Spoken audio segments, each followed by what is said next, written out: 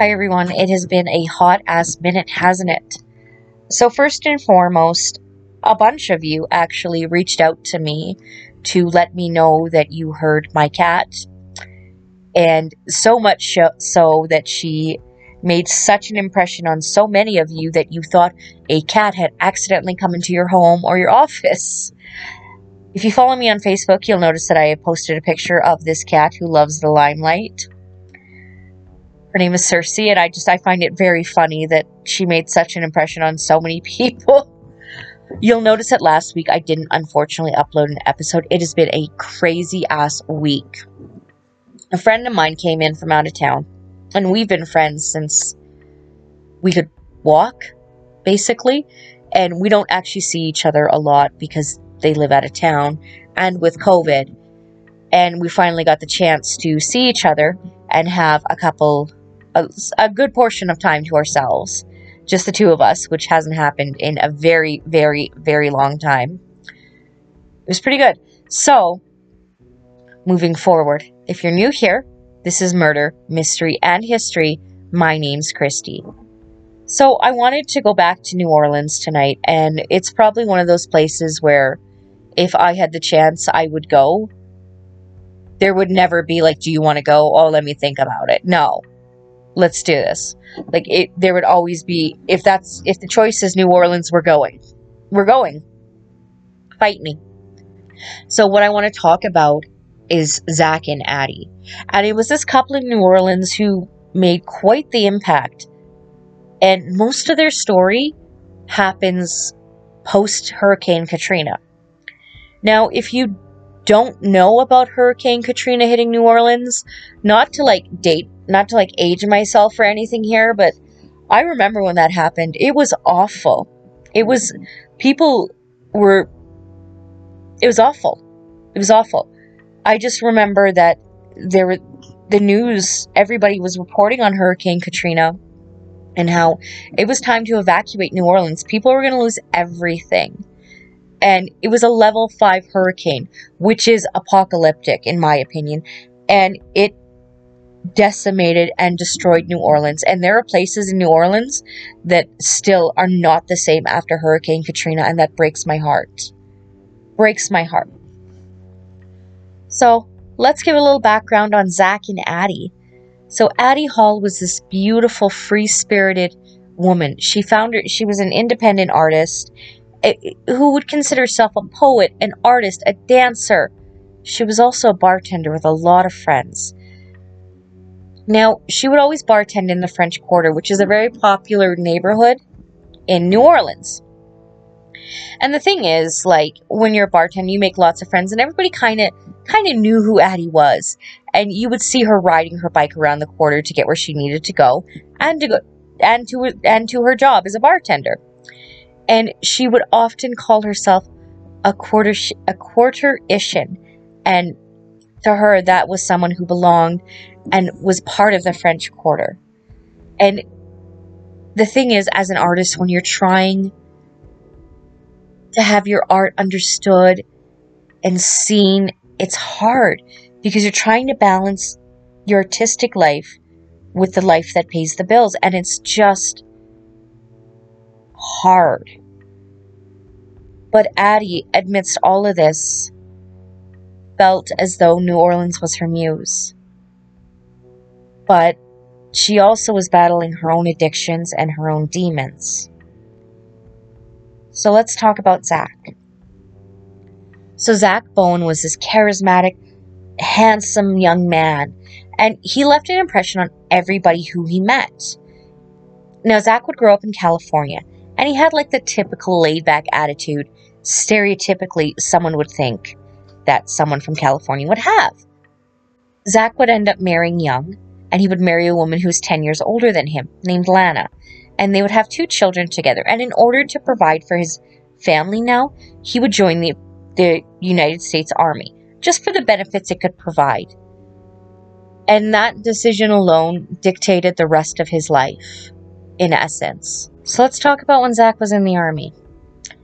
So he was an active member of the military, and he did a few tours, one in Iraq and Kosovo. And these were done pre-9/11. Now, I was doing something for school and someone said to me, this is so off topic, but it makes sense about what I'm about to say. And someone had said to me, the only thing I know about 9/11 is what I read on a history book and what my parents told me. And I like looked at this person. I'm like, were you alive when 9/11 happened? And they were like, no, I wasn't even born yet. And that made me feel very old because I remember sitting in junior high and the teacher had pressed the button on the phone to listen to the news. And we all listened as 9/11 happened. Not to age myself or anything, but that's just a little tangent we went off on. So Zach was an active member prior to 9/11. And if you don't know what 9/11 is, I suggest you Google it. That's a whole nother podcast for a whole nother day. I've already gone off on my tangent. So Zach would find himself traumatized from being in the military. He saw a fellow soldier's death, and it was pretty sudden, and it really got to him. And that's understandable. If you see someone die, that's a hard thing to do. But the thing that was kind of the nail in the coffin, for lack of better terms, is he witnessed the death of a child who he befriended. And the child was killed for conversing with American soldiers. And that's hard. That's hard. So as if all of this, those two events combined, weren't enough,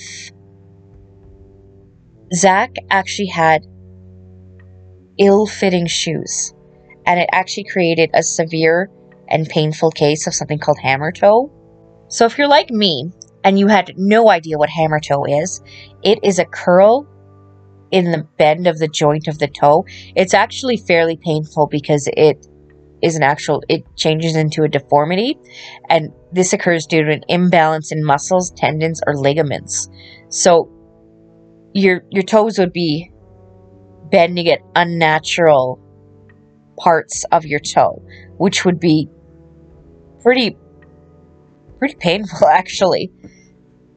So now all of this is going on, and then he actually has something going wrong with his body, and he starts getting disenchanted and disillusioned with the military. So Zach now is purposely trying to fail health and fitness tests so he can go, so he can leave. He doesn't want to be in the army anymore, and he's trying to do everything he can to get out of the army. So he actually gets generally discharged, which means that he loses all his health benefits. And his wife Lana was diagnosed with hepatitis C, and she was very ill. So now he's lost his benefits. He's lost his job. What do you think happens? Lana takes the kids, and she decides to leave him. So now Zach is beyond devastated. He's lonely. He's depressed. He doesn't have a job. He doesn't have anything. So he goes to New Orleans, and his mind starts to slowly unravel. It slowly starts to fail him as he tries to transition back to a normal life. Because when you think about it this way, this is a guess. If you are in the army or any kind of military service, please correct me if I'm wrong. I'm assuming there's a before you and an after you, and it's hard to regulate those two, especially the after you to regular life. Again, if somebody is in the military and I am incorrect about that, please correct me, but that is a guess of mine. Now, Zach will find odd jobs around the French Quarter after he's discharged. So one of the things I just want to touch on lightly here, this is only a guess of mine, but 1 in 4 active duty members of military will show signs of mental health conditions that will need to be treated. So we can safely assume that Zach probably did have PTSD, just based off of what happened during his tours. And I think depression he would have as well. I don't know if he ever got hit in the head, but that was another thing, is traumatic brain injury is something that's fairly common. So let's talk Hurricane Katrina. So Hurricane Katrina starts in late August of 2005. And this is why, people were so drawn to the story of Zach and Addie, honestly. Actually, okay. So let's back up a little bit. A large part of this story does take place in Katrina, but we got to go a few weeks before. So Addie is bartending while she meets Zach. And Addie gives him a rough time. And she jokes around with him. And everybody thinks it's a big joke, but this was how she would flirt with him. And Addie would later state that she did this as a way to ensure that Zach could handle her. Addie, unfortunately, had her own demons that she was fighting. She was suffering from bipolar disorder, and she didn't take her medications regularly. And what happens when you don't take the medications with such a serious mental health issue is you have these episodes of angry, uncontrollable rage. And that's a big part of what happens. So they had been dating for a few weeks, if that, before Hurricane Katrina came into view. So Addie decides she's going to stick out this Category 5 hurricane at her apartment. Which, I don't know about you, but if there's a Category 5 hurricane, I'm sorry, I'm leaving. I'm going somewhere safe. But Zach was going to leave New Orleans and stay with his estranged wife, Lana, and their kids. Just to get out of the storm, just to have somewhere to go. And Lana even said, yeah, bring your girlfriend. I just want her to be safe. But Addie wanted to be independent. She wanted to live a life for her. And she wasn't leaving the city. She refused. So before Zach leaves, he decides he's going to check on Addie. And he decided then he can't leave her. He cannot leave her to weather this hurricane by herself. So they huddle down into her apartment and they settle in and they wait. So when Katrina hit New Orleans, it would hit New Orleans directly. There was awful, horrible flooding. Catastrophic is probably the best word. 2,000 fatalities just from this hurricane alone. But interestingly enough, the French Quarter was unscathed. All that happened to the French Quarter was some fallen tree limbs, broken signage, and just some general debris.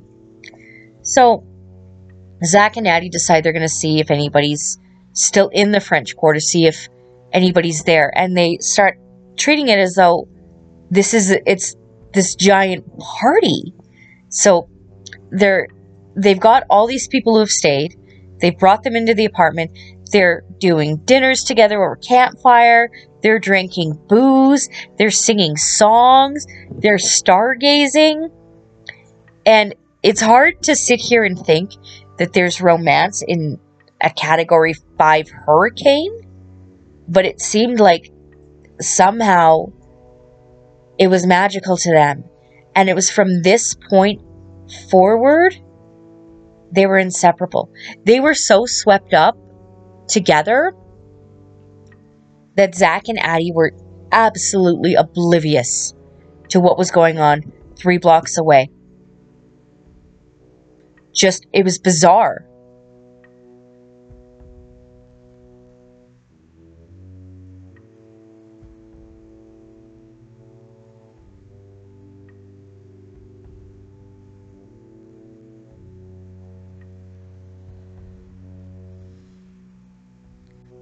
Once cleanup of the city started, it was kind of like the honeymoon's over now. And Zach and Addie are now forced to watch as people are sweeping their lives out of their front doors. And they find themselves going, I wish it was just us again. I wish it was just us here alone. Now, Zach's PTSD comes in full force now because he sees military vehicles moving in. And there's no turning back. So now they're both sober, I want to say. They'd gotten some sort of natural high from this hurricane, some sort of adrenaline. And now it's gone. It's over. That magic for the both of them is completely gone. So what are you going to do when there's no more magic left? You go find it in drugs and alcohol. And this is kind of where it starts going down. Pretty quickly, pretty badly.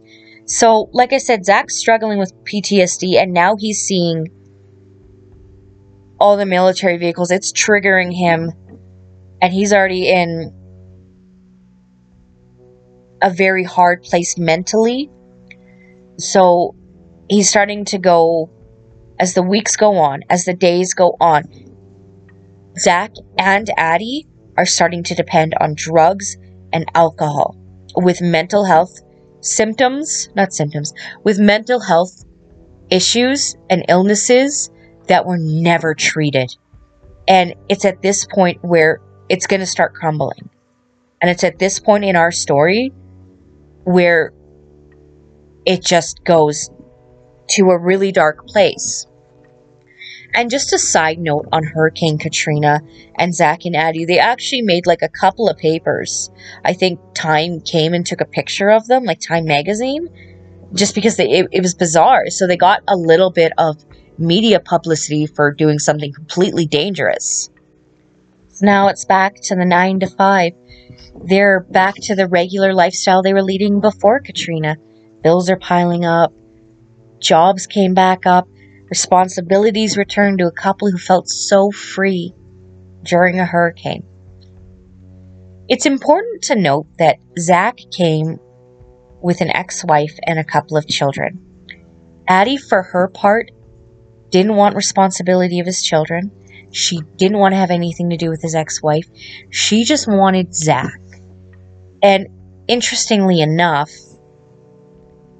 this is when the emotional abuse and pain starts to consume both of them.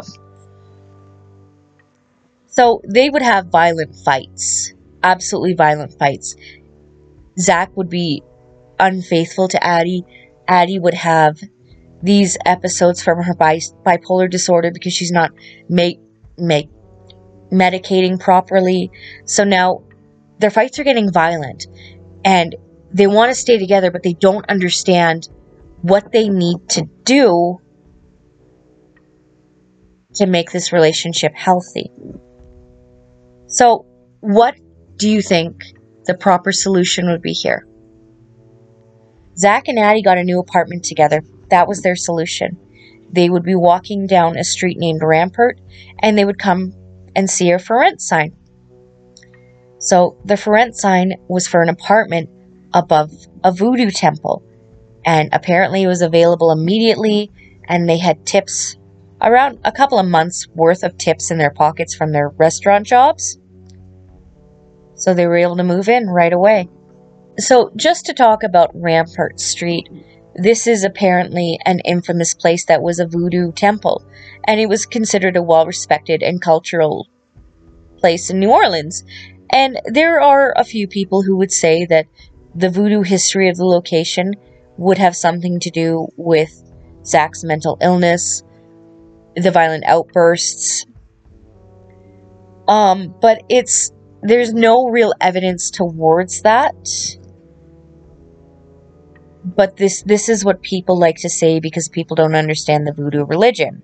So I mean, there are people who live in this apartment today, and they have said that they've experienced paranormal activity, feelings of being watched, voices, walls pressing in, and as of now, the building is currently leased by another voodoo priestess who's turning it into a museum of the paranormal with tours of the apartment, which if somebody's died in a location, I don't think you should be giving paranormal tours or like trying to get the dead to speak to you. I find that very disrespectful. And that's an opinion, and certainly mine. I have stated that multiple times. So they've moved in, and Addie discovers that Zach's cheating on her again. One thing you need to understand about Addie is she had been in abusive relationships before, and she wasn't going to have that again. This was not something that she wanted. So they packed a few boxes. Addie finds out that Zach's been cheating on her. So Addie goes to the landlord, and she asks that the lease for the apartment be in her name only. And this was kind of like her last straw. I think she was getting ready to kick Zach out. Like, that's enough now. This was, for her, people have stated that this was the end all. She was done. She was absolutely done. She was not going to let him walk all over her, and she felt the relationship was over. So the landlord agrees and gives her a handwritten contract and hopes that Addie sorts it out with Zach. That's all he wants. He just wants the rent. You know what I mean? So he kind of hopes they get back together. They don't have to do this, blah, blah, blah. So when Zach finds out that Addie went and did this, he's inconsolable. He's frustrated. He's angry. He's mad.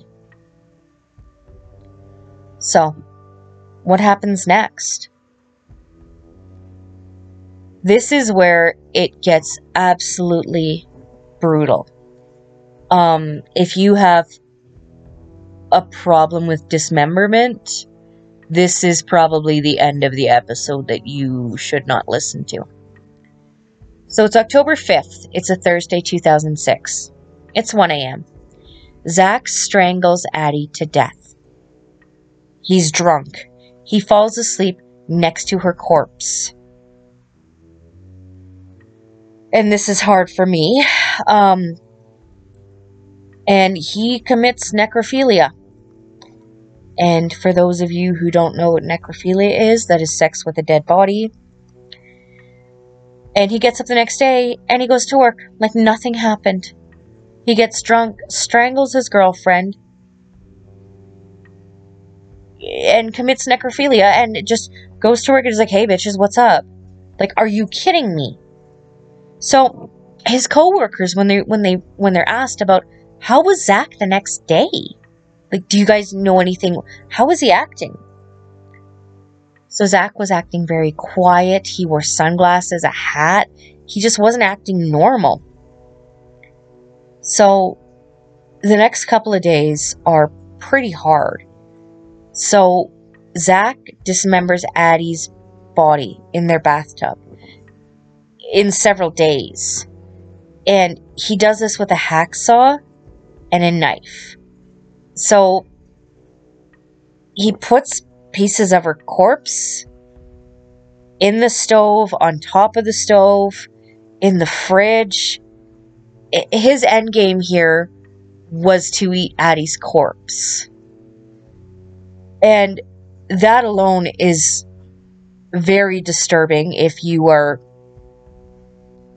disturbed at this, you should be. One of the things that, like, is really weird about this is, so he's dismembering her corpse, but he proceeds to give her a haircut? Give her dismembered head a haircut, because what the hell? So he puts her head inside of a pot on the front of the stove. He puts her feet and her feet and her hands in another pot on the back burner of the stove. So her legs and her arms are in a roasting pan in the oven, and her torso is in a trash bag in the fridge. So I can't even imagine, like, the pressure that you have to do to break a bone, much less saw through one. I can't imagine that nobody didn't hear a constant, like, sss of a saw. Like, that is a lot. And to cut through bone, to cut through tendon, to cut through muscle, that takes work. PTSD or not, this is hard to dismember a body like this. And just the force that you would have to use to cut through muscle and tendon and bone is mind-boggling in my mind. I can't even imagine the work he had to do. This sounds like I'm glorifying what he did. I'm actually very disgusted he dismembered a body. So he wanted to separate bone from flesh, and this was easily to dispose of her body. And I personally, I feel as though there was a little bit, I feel like he was going to eat her flesh. I do. I feel like that's what I feel like. But there were autopsy reports done, and it would confirm that there were no signs that he tried to eat any of her body. But her body part is in the stove, and so Addie's friends are starting to get worried. They don't know where she is. So they start calling Zach. They start asking Zach. So he tells them she went back to North Carolina. And some people just readily accepted this, but other people were like, she loved New Orleans. She wouldn't have left. But Addie could be unpredictable according to her friends. Addie would run away from situations out of her control. These were things her friends would say about her. But Addie didn't run away. Zach knew exactly where she was. Zach knew exactly what he did. So this happened when the murder happened on October 5th. October 5th. So now, Tuesday evening, October 17th. Well over a week. It's nearly 2 weeks, actually, after the murder of Addie, after he has dismembered her body. Zach Bowen will commit another act of violence. So on the 7th floor of the Omni Royal Orleans Hotel, Zach jumps. Zach commits suicide. He leaves behind a handwritten note, his dog tags from the army, and gate keys to Addie's apartment in his pocket. So you're probably asking yourself, what does the letter say? What happens from here? Because you're thinking, well, if he commits suicide, this easily could have been pinned, quote unquote, to somebody else because Zach's dead. So he leaves this handwritten note and his dog tags inside a plastic bag in his back pocket. The letter, on it, it says police only. And this letter will take detectives to Zach and Addie's landlord. And they start questioning him. And they quickly discovered the contents of Zach's letter were true. So they get into Zach and Addie's apartment. And the first thing they notice is the apartment's freezing and there's no smell. And it was on full blast. Like the air conditioning in the apartment was on full blast. And it was cold. Similar to a meat locker. So there's no smell in the apartment, which is interesting. But there's the bathroom, when they go into it, there's no blood, which is interesting enough. So Zach's cleaned up all the blood from the bathtub when he's dismembering Addie. As they're walking through the apartment, they see little letters written on the walls in spray paint. I love her. I'm a total failure. And finally, look in the oven with an arrow pointing to the stove door. So they open up the stove. They start finding pieces of Addie. They're opening pot covers. They're opening the fridge. They're finding all of Addie here. Now, the reason that this is so disturbing is because Addie's dismembered parts sat there. And I can tell you that, well, cold temperatures stop decomposition. It doesn't completely stop it. So there still would have been, the body still would have been decomposing, but at a less quick rate. But it is still no doubt disturbing to find these pieces of the body. So, the letter Zach wrote to the police is, "This is not accidental. I had to take my own life to pay for the one I took. If you send a patrol car to 826 North Rampart, you will find the dismembered corpse of my girlfriend Addie in the oven, on the stove, and in the fridge, and a full signed confession from myself, Zach Bowen." So, interestingly enough, the police will find Addie's journal, and they'll actually find another letter from Zach. Today is Monday, 16th October, 2 a.m. I killed her at 1 a.m. Thursday, October 5th. I very calmly strangled her. It was very quick. Halfway through the task, I stopped and thought about what I was doing. The decision to halt the first idea and move to Plan B, the crime scene you are now in, came after a while. I scared myself.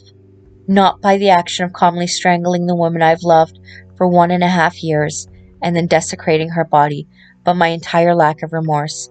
I've known forever how horrible of a person I am, ask anyone, and decided to quit my jobs and spend the $1,500 cash I had being happy until I killed myself. So that's what I did. Good food, good drugs, good strippers, good friends, and any loose ends I may have had. I didn't contact any of my family. So that'll explain the shock, and had a fantastic time living out my days. It's just about time now. And that's it. He leaves this note about how he killed the woman he was allegedly in love with. And the fact of the matter, he says he doesn't even feel bad for it. He just did what he wanted to do for the rest of his days. And unfortunately, both of these people were struggling from mental health issues. And I think that's the basis of this story. So they were both struggling. And then you add in drugs and alcohol, and you add in the fact that Zach wasn't faithful to Addie, and it was just disastrous from the get-go. And it's just so sad that he killed her, honestly. This was a doomed relationship from the beginning. So, that is the story of Zach and Addie. The best praise I can ever get is if you share the podcast with a friend. And now you're probably asking yourself, how can they listen? Well, you can always follow me on Spotify, Anchor, Google Podcasts, Overcast, Castbox, Pocket Casts, Radio Public, and Stitcher. So, if there is a bizarre murder you want me to talk about, just email me at murdermysteryandhistory@gmail.com. Or you can follow me on Facebook at Murder, Mystery, and History, same profile picture as the podcast. Or you can tweet me at Murder, Mystery, and History. Do we even still tweet? I don't even know. So,